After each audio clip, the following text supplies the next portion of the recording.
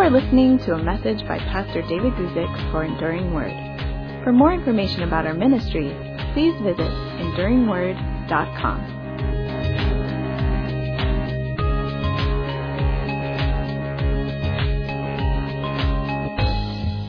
Hi, everybody. My name is David Guzik, and I am a pastor. I'm a preacher. I'm also the author of a Bible commentary that people mostly use online. And that Bible commentary resonates with some people, and it's useful. It's on a website called enduringword.com. It's completely free, and it's ad-free, and it's just available for people to use. It's available in English. It's available in Spanish. And in an increasing number of languages, we're adding content in Arabic, in Mandarin, and soon to come, we're going to be adding some in Russian and Italian to the website. But it doesn't matter entirely. What I do here on Thursday afternoons is I get together with a YouTube family, and we talk about questions that people have about the Bible, about the Christian life, about other things. I respond to those questions the best I can. I don't pretend to have all the answers by any means, but I do enjoy these Thursday afternoons whenever I can, whenever I'm in town or have access to a good internet setup and the time. We do these Thursday afternoon sessions starting at 12 noon Pacific time. I don't know what time it is for you in your time zone. I know we get people from all around the world, and I'm glad we could come together for these sessions on Thursday afternoon. I usually like to begin with a few questions that have come in via email or comments on our YouTube channel. By the way, I invite you to write your questions or comments in the chat window, and I'll get to them the best that I can. But when I can, I like to begin with some of the ones that have come in through comments or email. Here's one from Joanna. Joanna writes this question, and it's an excellent question.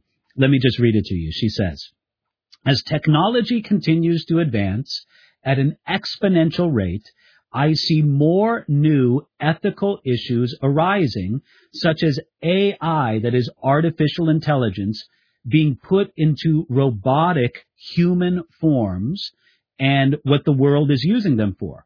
Not unexpectedly, the sex industry and human companionship are also affected.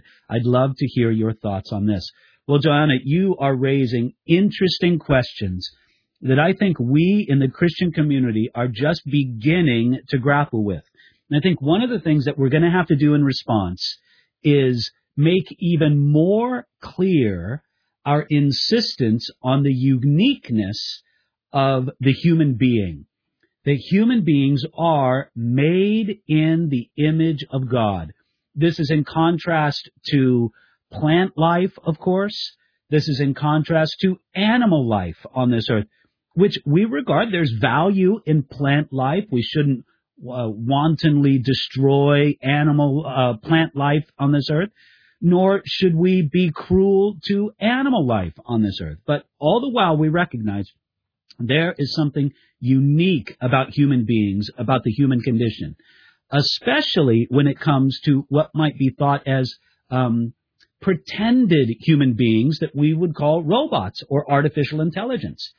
So one of the things, Johanna, that we're going to have to do is have an even firmer grasp on the idea of the uniqueness of the human condition. If we do not, if we consider humanity to be just the collection of random occurrences, just the end result of an evolutionary process that will continue on, why wouldn't we consider robots and artificial intelligence just another aspect of that development? And so we need to make the line even clearer, even more clear, I should say, between human life and mechanical aspects, computer aspects, animals, plant life. There's something unique and God-ordained, made in His image about human life. Now, understanding that dividing line, things that artificial intelligence and robotics and mechanical things, they can be accepted as our servants, but never as our masters. And as servants, not on the same level as human life. Now, you also raise things having to do with the sex industry and such. This is something that we have to really, again, put forth in a strong way that God's fundamental purpose for sexuality, I'm not saying it's his only purpose, but the fundamental purpose that God has for sexuality is for it to be something that complements and strengthens the one flesh relationship that exists between a husband and wife. And so that ties into other complicated processes. I hope maybe to deal with this in greater depth on another YouTube broadcast, and maybe it could be something more dedicated towards that. But I think the big response for us as Christians needs to be a promoting of the idea and a strengthening of the idea of human beings being something special and unique as we are made in the image of God. Next question comes from James. James asks this question. He says that in Genesis chapter 37, verses 33 through 35, it says that all his sons and daughters arose to comfort him. This is speaking of Jacob. And he asks a question, why is it termed daughters in plural if Jacob only had one daughter named Dinah or Diana? Why is it that it says all his sons and daughters? We know from the biblical record that Jacob had many sons. He had 12 sons. But why is it that he only had one daughter that's recorded, yet it says his sons and his daughters came to comfort him? Well, James, I think that's a great question. Let me answer it the best I can, giving attention to two ideas. The first idea is sometimes this, is that in biblical terminology, especially in the Old Testament, the term sons actually many times has the sense simply of male descendants and can be applied to children, grandchildren, and sometimes even great-grandchildren. Just that simple idea of sons. Okay, we have that idea. The same principle, I don't have any doubt, can also apply to granddaughters. So daughters, granddaughters, and even great-granddaughters can be included under that idea of daughters. So while it may be that Jacob only had one daughter named Dinah or Diana, he actually could have had more, and no doubt did, granddaughters and even great-granddaughters. It could be referenced to that. There's also the possibility that Jacob had more than one daughter, but only one is mentioned because she's the only one that had a special relevance or place to the biblical story as it unfolds. Listen, sometimes both male and female sons and daughters are not mentioned in the Bible if they just don't have a special place to the story.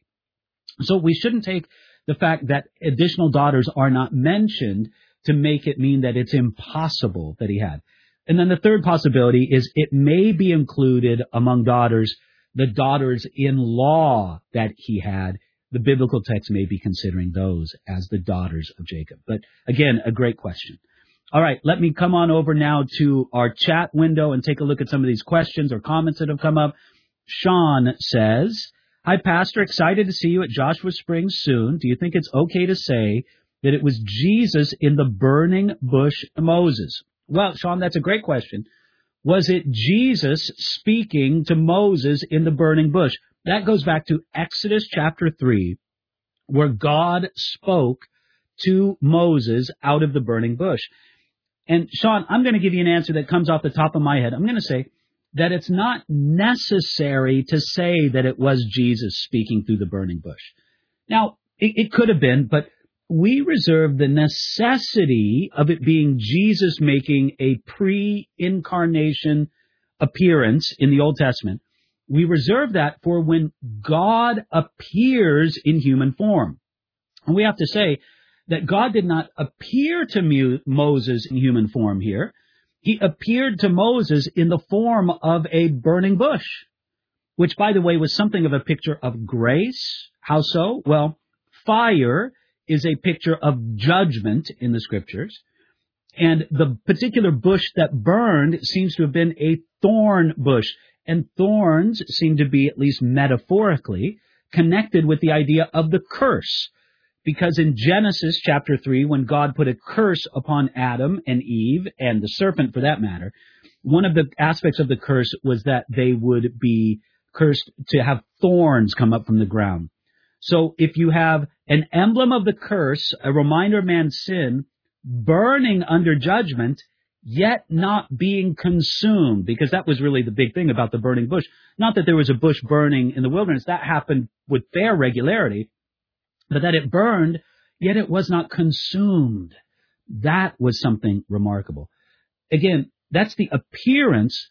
All it was a voice that spoke to Moses. And the voice could have been the Holy Spirit. It could have been God the Father. It could have been God the Son. So I don't see a necessity for saying that the appearance that God made to Moses in Exodus chapter 3 was Jesus. Could it have been? Yes. But I don't see the necessity that it was an appearance of God the Son. All right, next question. Anthony. Thanks, Pastor, for answering my question last week. Hey, Anthony, glad you could join us for the live chat today. Very pleased to everybody who could join us. Even though I know we don't have a huge live viewership, I'm absolutely amazed at the size of the viewership that some of the other people have on YouTube and the live chats that they do. But I'm very grateful for the community that shows up and interacts with us. So God bless you, Anthony. I'm very glad that you could join us this afternoon. Alice said, hi, David. Am I right in saying that before the original sin, God didn't command Adam and Eve to eat animals, but plants and their eating animals happen only after the fall?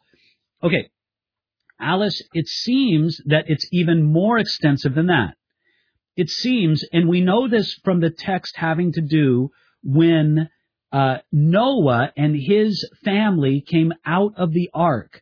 It seems that perhaps even before the flood, that entire period, however long that was exactly, that before the flood, mankind did not eat animals, and it was only after the time of the flood that God put fear into the animals, and their response was to flee away because they would become, that mankind for the first time would become hunters and sort of predators over animals. Now, we can't say that for certain because it's a little bit of an argument from silence, but it does not seem that Adam and Eve ate animals in the Garden of Eden. It seems that the first animal death that's described is the death that happened when God clothed Adam and Eve with the skins of animals, an animal that God had sacrificed, that God had killed for the sake of its skin so that he clothed Adam and Eve, which is just sort of a prefiguring of the whole sacrificial system right there. So, Alice, I'm going to say that you're correct in saying that animals were not killed for food before the fall, and it may very well be that animals were not killed for food until after the flood, at least according to the biblical account. We don't have as much information on this as we would like, but that's how it seems to be in the Scriptures. And so, listen, if a person today wants to adopt a diet that is meat-free, they're certainly free to do so. And if they think it's better for them health-wise, absolutely they are permitted to do so. But there's no biblical command or justification for us doing that in the present day. All right, next, Simeon Fuchs, who has an outstanding YouTube channel called Swedish Homestead. I recommend it to you all. Simeon and Alex Fuchs present this question. They say, hey, David, I recently read a quote that said, grace didn't save Noah, obedience did. I was upset at this statement. What is your take on it? I am thinking of this verse, Noah found grace in the sight of the Lord, Genesis chapter 6, verse 8. Well, I think I would take issue with that quote that says grace didn't save Noah, obedience did. Unless, now I don't know the context of the person who made that quote, but unless they mean it simply in the sake of, in the case of, I should say, in the way that James speaks of obedience later on in the book of James. When James talks about Abraham being saved through his works or through his obedience, James means it in this sense, that Abraham was saved by his works or by his obedience because they were evidence of the faith or the grace that was in his heart. Now, if that's the sense in which the author or the speaker made that statement, maybe you could agree with it. But if he's trying to say that Moses, I meant Noah. If I've been saying Moses, I mean Noah. Noah's salvation, just like anybody's salvation, is only on the basis of God's grace. And even if the person means salvation in the sense of being rescued from the flood, that it wasn't grace that saved Noah, it was his obedience to build the ark, and that's what rescued him from the cataclysm that came upon the earth. Okay, I understand that. Again, what even gave Noah the ability to obey God? It was God's grace working in him. Remember what Paul says in 1 Corinthians chapter 15. He says that I am what I am by the grace of God. And he says, it was God's grace working in me that enabled me to be faithful unto God, to work harder than any of the other apostles. We recognize, I think when we're really walking in God's Spirit and obedience to His Word, we recognize that even our obedience is something worked in us by God's grace. Now, let's understand, God is not going to obey for you. God isn't going to have faith for you, but He's going to work in you by His grace in order so that you will believe, in order so that you will obey. Even our obedience and our faith is the gift of God's grace, and we're grateful for it. So yeah, Simeon, I would, just like you, I would disagree with that statement unless he made it in a very, very kind of narrow and specific way. Okay, continuing on. Blanca says, hi, David, love your work. Use your new app every day. Greetings from Denmark. Well, right now, I think we've got viewers from Sweden, from Denmark, from South Africa, from California. Wow. And Ruth says, adds on to this, please post the name of your new app. Okay.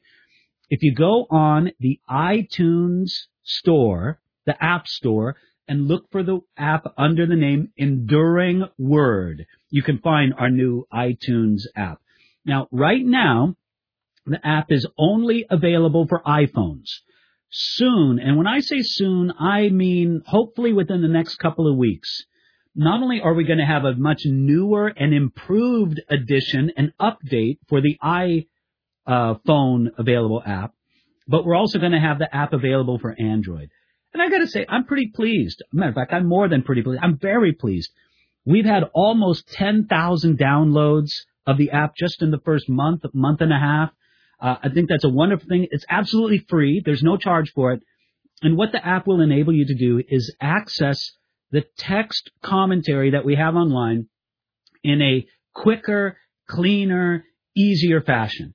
And the new edition of the app will include improvements such as access to our audio that's available on podcasts, which is extensive, covering all the books of the Bible that I have taught through an audio sense. It'll also include not only the podcast, but it will also include a scalable text and landscape mode, so that if you turn your phone to the side, you can access it as well from the side as well, not just in the regular mode. So we're looking forward to those improvements. Again, search on the iTunes store right now for Enduring Word, and you can get the app and download it. But soon it will be available also for Android. And by soon, I hope in the next couple weeks. All right. Thanks for that, Blanca and Ruth. Great to see you again, Ruth. All right. Denise says this. Our pastor insists that the sign gifts of the Holy Spirit ended with the apostolic era. How can I answer him, since I really do not see this from the Scripture? Thank you, and God bless and prosper you. Well, Denise, I think that's a very interesting thing, because this is something that's believed broadly in the Christian world, that there are certain gifts of the Holy Spirit that ended with the apostles. And it's an interesting kind of thing, because I don't meet anybody who thinks that all the gifts of the Spirit ended with the apostles. Because certainly they think like the gifts of teaching, certainly they think that the spiritual gifts of being a pastor or an evangelist, that those continue to the present day. So kind of nobody believes that all the gifts of the Spirit ended with the apostles, but rather kind of what they do is they kind of divide up the gifts of the Spirit into certain categories. And they say this category of the gifts of the Spirit has passed away and is no longer available to believers, but this other category of the gifts of the Holy Spirit is available for believers today. The first thing that strikes me about that question is nowhere in the Scriptures, again, I'm talking in the Bible, we nowhere have this strict categorization of gifts. Paul never wrote to us. Jesus never describes. Peter, James, John, Jude, the author of Hebrews, whoever it is, none of them give us this strict categorization of gifts. So this is something that we impose on the text. But Paul didn't say, okay, there's this column of the gifts. This is column A. Now here's something completely different, column B of the gifts. And here's column C of the gifts. Now, if they had given us such rigid categories of the gifts, then maybe we would have more of a warrant, more of a reason to say that the gifts are in categories and we can cross out this category for today. But I don't think they do that. Now, if there is any kind of type of gift or style of gift, I don't think it's sort of a gift that has passed from the world today. But I would say this. I would say that there is an authority of the gifts of the Spirit that is not the same as it was in apostolic times. And what's that authority? I would say it's what the Bible kind of says, at least refers to in concept, if it doesn't use this specific language. What has passed from the world today is apostolic authority. The gifts exist, but there is not first century apostolic authority as there was in the days of the first century apostles. So, when Paul and other New Testament writers spoke with apostolic authority, it wasn't up to the church at that time to pray about it, seek the Lord, judge such things as if they really were from the Lord or not. No. It wasn't their purview to do that. They were to accept them as being apostolic authority. But that same authority of the gifts doesn't exist today, even though the gifts themselves do. So maybe, Denise, that's the first thing I would just kind of take a look at. This same general idea that the Bible itself does not categorize the gifts. So why should we give them these rigid categories if the Bible itself doesn't? Now, that's not the only argument I would make, but I think that's a great beginning point.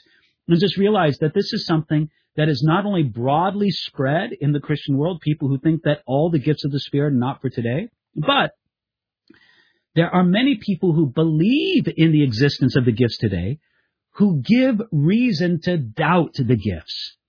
When we see craziness happen in the name of the Holy Spirit, when we see things that if they are not blasphemy, they border on blasphemy.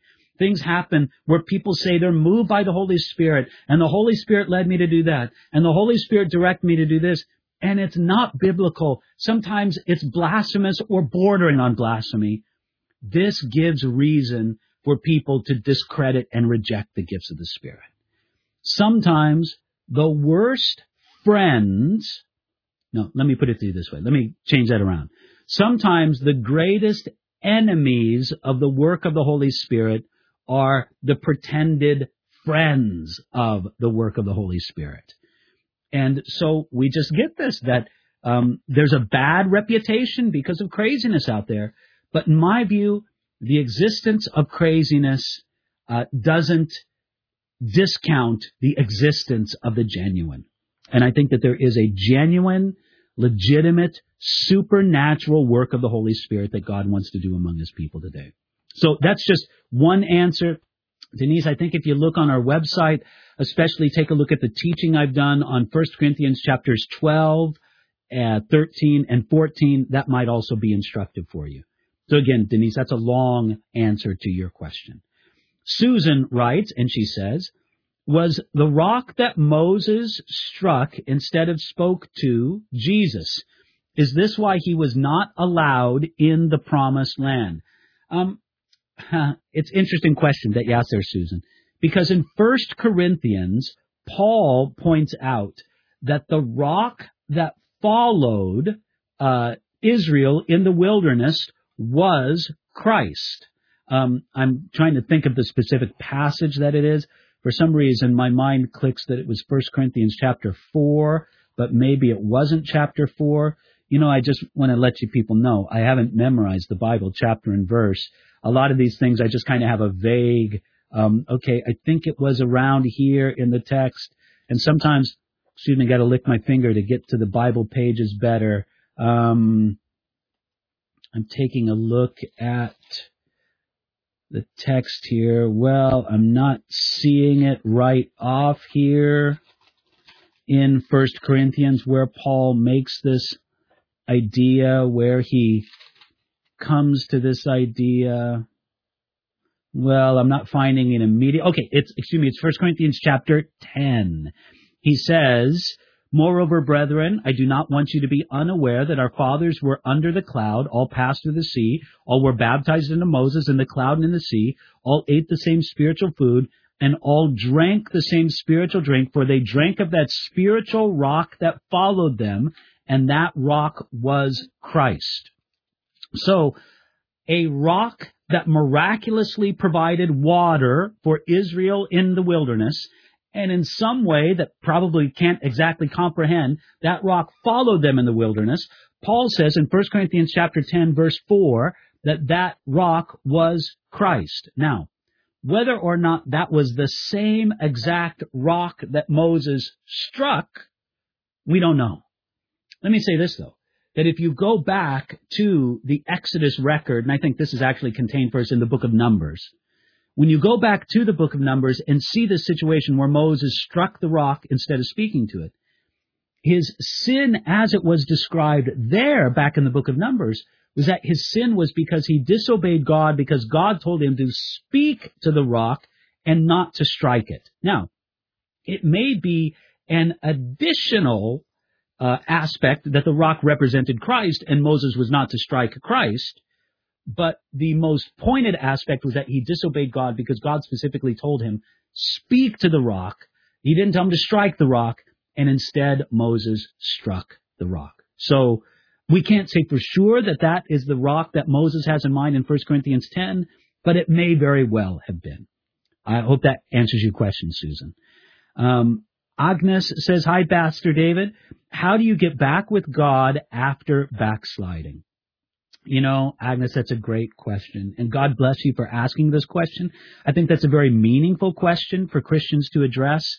I would just simply direct you to what Jesus said to the church at Ephesus in one of the letters that Jesus dictated to the churches in Revelation chapter 7. Notice what he says to this church that had left its first love. He says, verse 5 of Revelation chapter 2, "Remember therefore where you have fallen." So first, consider where you were when you backslid. Number 2, repent.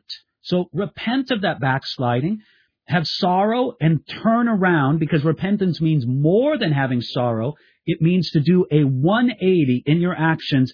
And then it says, and then do the first works.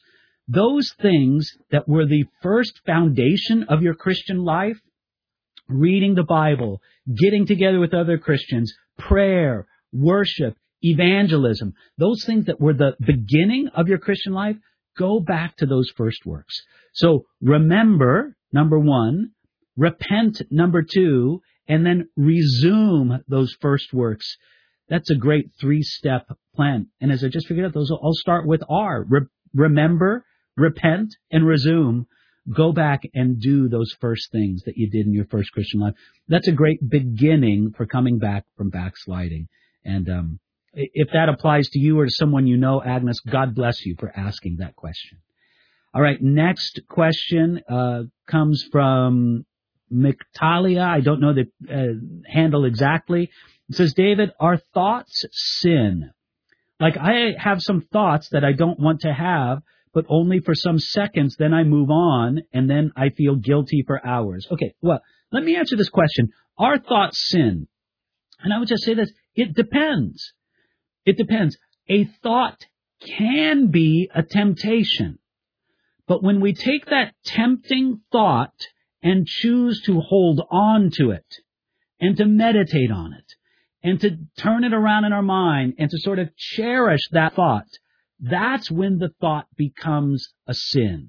So if you ask that simple question, are thoughts sin? It kind of is, it depends. It can be. A thought can be a passing thought. And listen, if a thought comes into your mind and you let it pass, I would say that that thought has not become sin unto you. Not at all. But if you cherish the thought, if you hold on to it, if you meditate upon it, then you're choosing to embrace that thought. You've taken it from being a temptation and you've let it be a sin because you've grabbed onto it. So I would just say, if thoughts are passing through, let them pass. Let them just pass on. If you're just holding onto them for a few seconds, then let them pass. And then you could say, well, no, that thought wasn't a sin. It was just a temptation. And if you feel guilty over temptation, not over sin, but just over temptation, if you feel guilty about that, then you know that that guilt is coming from the devil himself.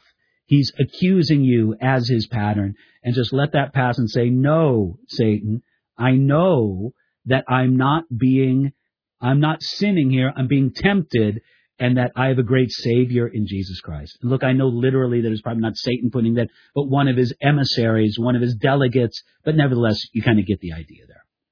Okay, and then this is going to be the last question I take from the chat window here, even though I am going to answer one more question that came in online to conclude with. Avis says, Dear Pastor, one of my friends is finding it difficult to pray and meditate on the Word of God due to the continued misfortunes and family problems. How to win him back to Christ? Well, listen, Avis, thank you for that question. And Avis, I would just simply say this. I'm sorry to hear about your friend's condition and how it is difficult for them to pray and meditate on the Word of God. The answer that comes immediately to my mind, what could be a help, is praise.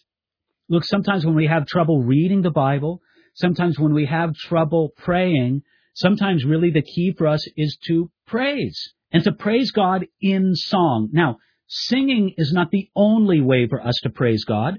We can also praise God through the words that we speak, through the heart that we have, towards the actions that we do. All those things are different ways that we can praise. But one of the prominent ways that God says he wants to be praised is through song.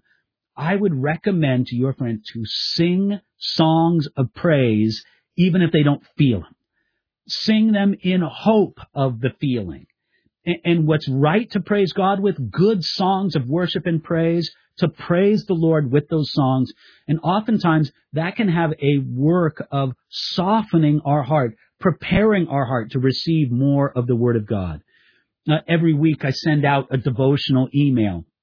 And a couple weeks ago I dealt with the passage in 1 Kings chapter 3, where when the prophet Elisha wanted to prophesy, he said, bring me a musician.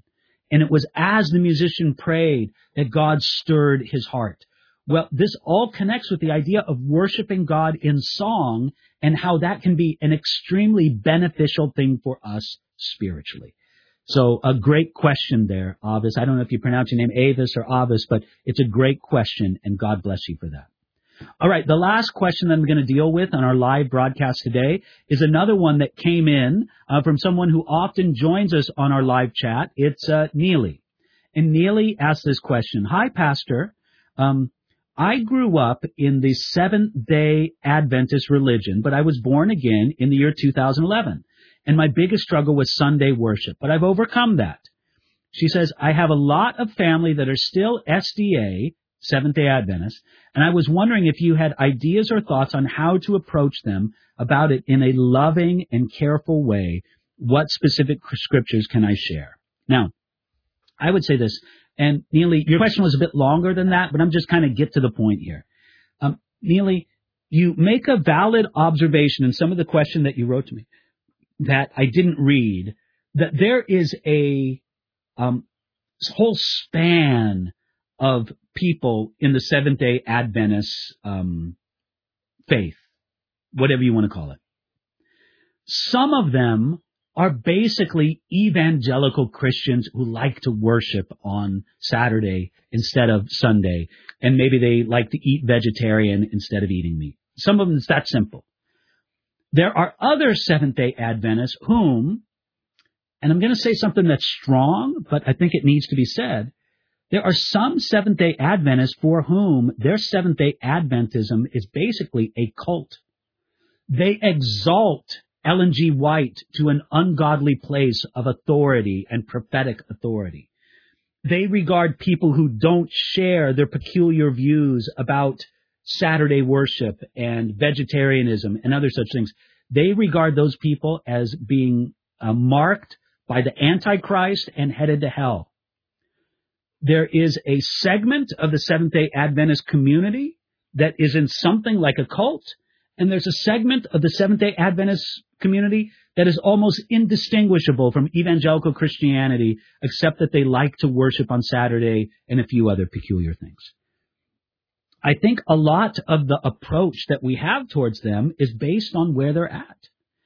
If somebody regards their Saturday worship and their dietary habits and other such things, if they regard this pretty much as just their preference in the Christian life and what they do in their own Christian expression, then I really have very little to say to them. God bless you.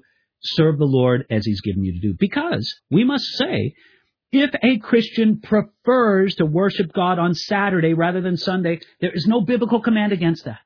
You can feel free to have Saturday your day of worship instead of Sunday. You have the liberty in Jesus Christ to do that. But just don't think it makes you any more right with God.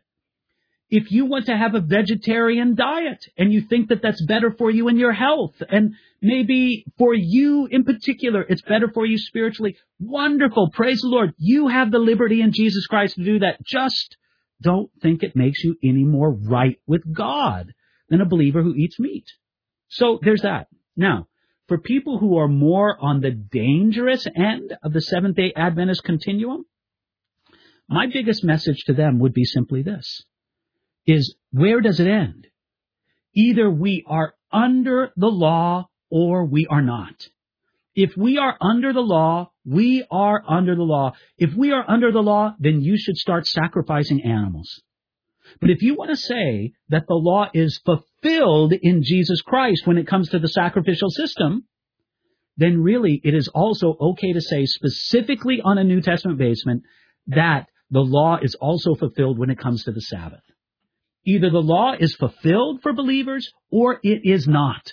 If it's not fulfilled, then we're all in a lot of trouble and we should start sacrificing animals.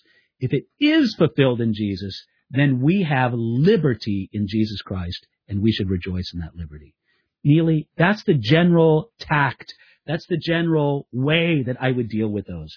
But again, if there were people in the Seventh-day Adventist community that are just basically evangelical Christians who prefer Saturday worship, then I wouldn't even bother. They're brothers and sisters in Christ. All right, I'm just going to take a quick look more at the chat window before we sign off. You're very welcome. Michaela Avis or Avis, you're welcome as well. Thank you, Mr. ARDBZ, whatever that is. And then Daniel, excited for the Expositor Collective coming up. Yes, you should be. You should be excited for that. In April, I think it's the 4th and 5th of, no, actually, I think it's the 5th and 6th of April. Let me look quickly here at my calendar. April 5th and 6th in San Diego, we're doing something called the Expositors Collective. And this is it's not a conference, it's a special collaborative seminar, I guess you would call it, where we talk about expository teaching, especially geared towards young people, coming up April 5th and 6th, 2019 in San Diego. If you're a young person, I think we're defining young as being like 30 and under, something like that. You're welcome to join. We want to pour into you and teach you how to be a better expositor of God's Word, especially towards the purpose of being a better preacher or teacher of God's Word. You can get information online. Just Google Expositors Collective, and you'll find the website and the sign-up information. You can join us for that. You also say there, Daniel, you mentioned that you had a book that you recommended going through with a group of men, or do you recommend anything? Daniel, I'll just give you a quick thing, just right off the top of my head. Spiritual Leadership by Oswald Sanders is a outstanding book. If you haven't read it and gone through it with a group of people, go through it. If you have read it, go through it again, because it's a great book to go through time and time again. All right. Well, we're about at our 40-minute mark. Thank you to everybody who's tuned in. Thank you for everybody who's going to watch this after the fact. Remember to click the thumbs up, because the more likes we get, the more visible it is. Even though I know we're just a humble little YouTube channel, I'm happy that at least we've crossed the 3,000 subscriber barrier. If you haven't subscribed to the YouTube channel, we invite you to do so. Check out the Bible study materials that we have on EnduringWord.com. And especially thank you to those who support the ongoing work of Enduring Word. Without you, I don't think much of this would be possible. So God is using what you do to get these free Bible resources out to all the world and in an increasing number of languages. I'm very happy about that. Thanks for joining us today. I anticipate that we're going to be able to be back next week, although I'll be able to do it on location. I think we're going to be able to be back next week and do this live as well next Thursday. Please join us, and thank you for joining us today. I enjoy these times together. God bless you.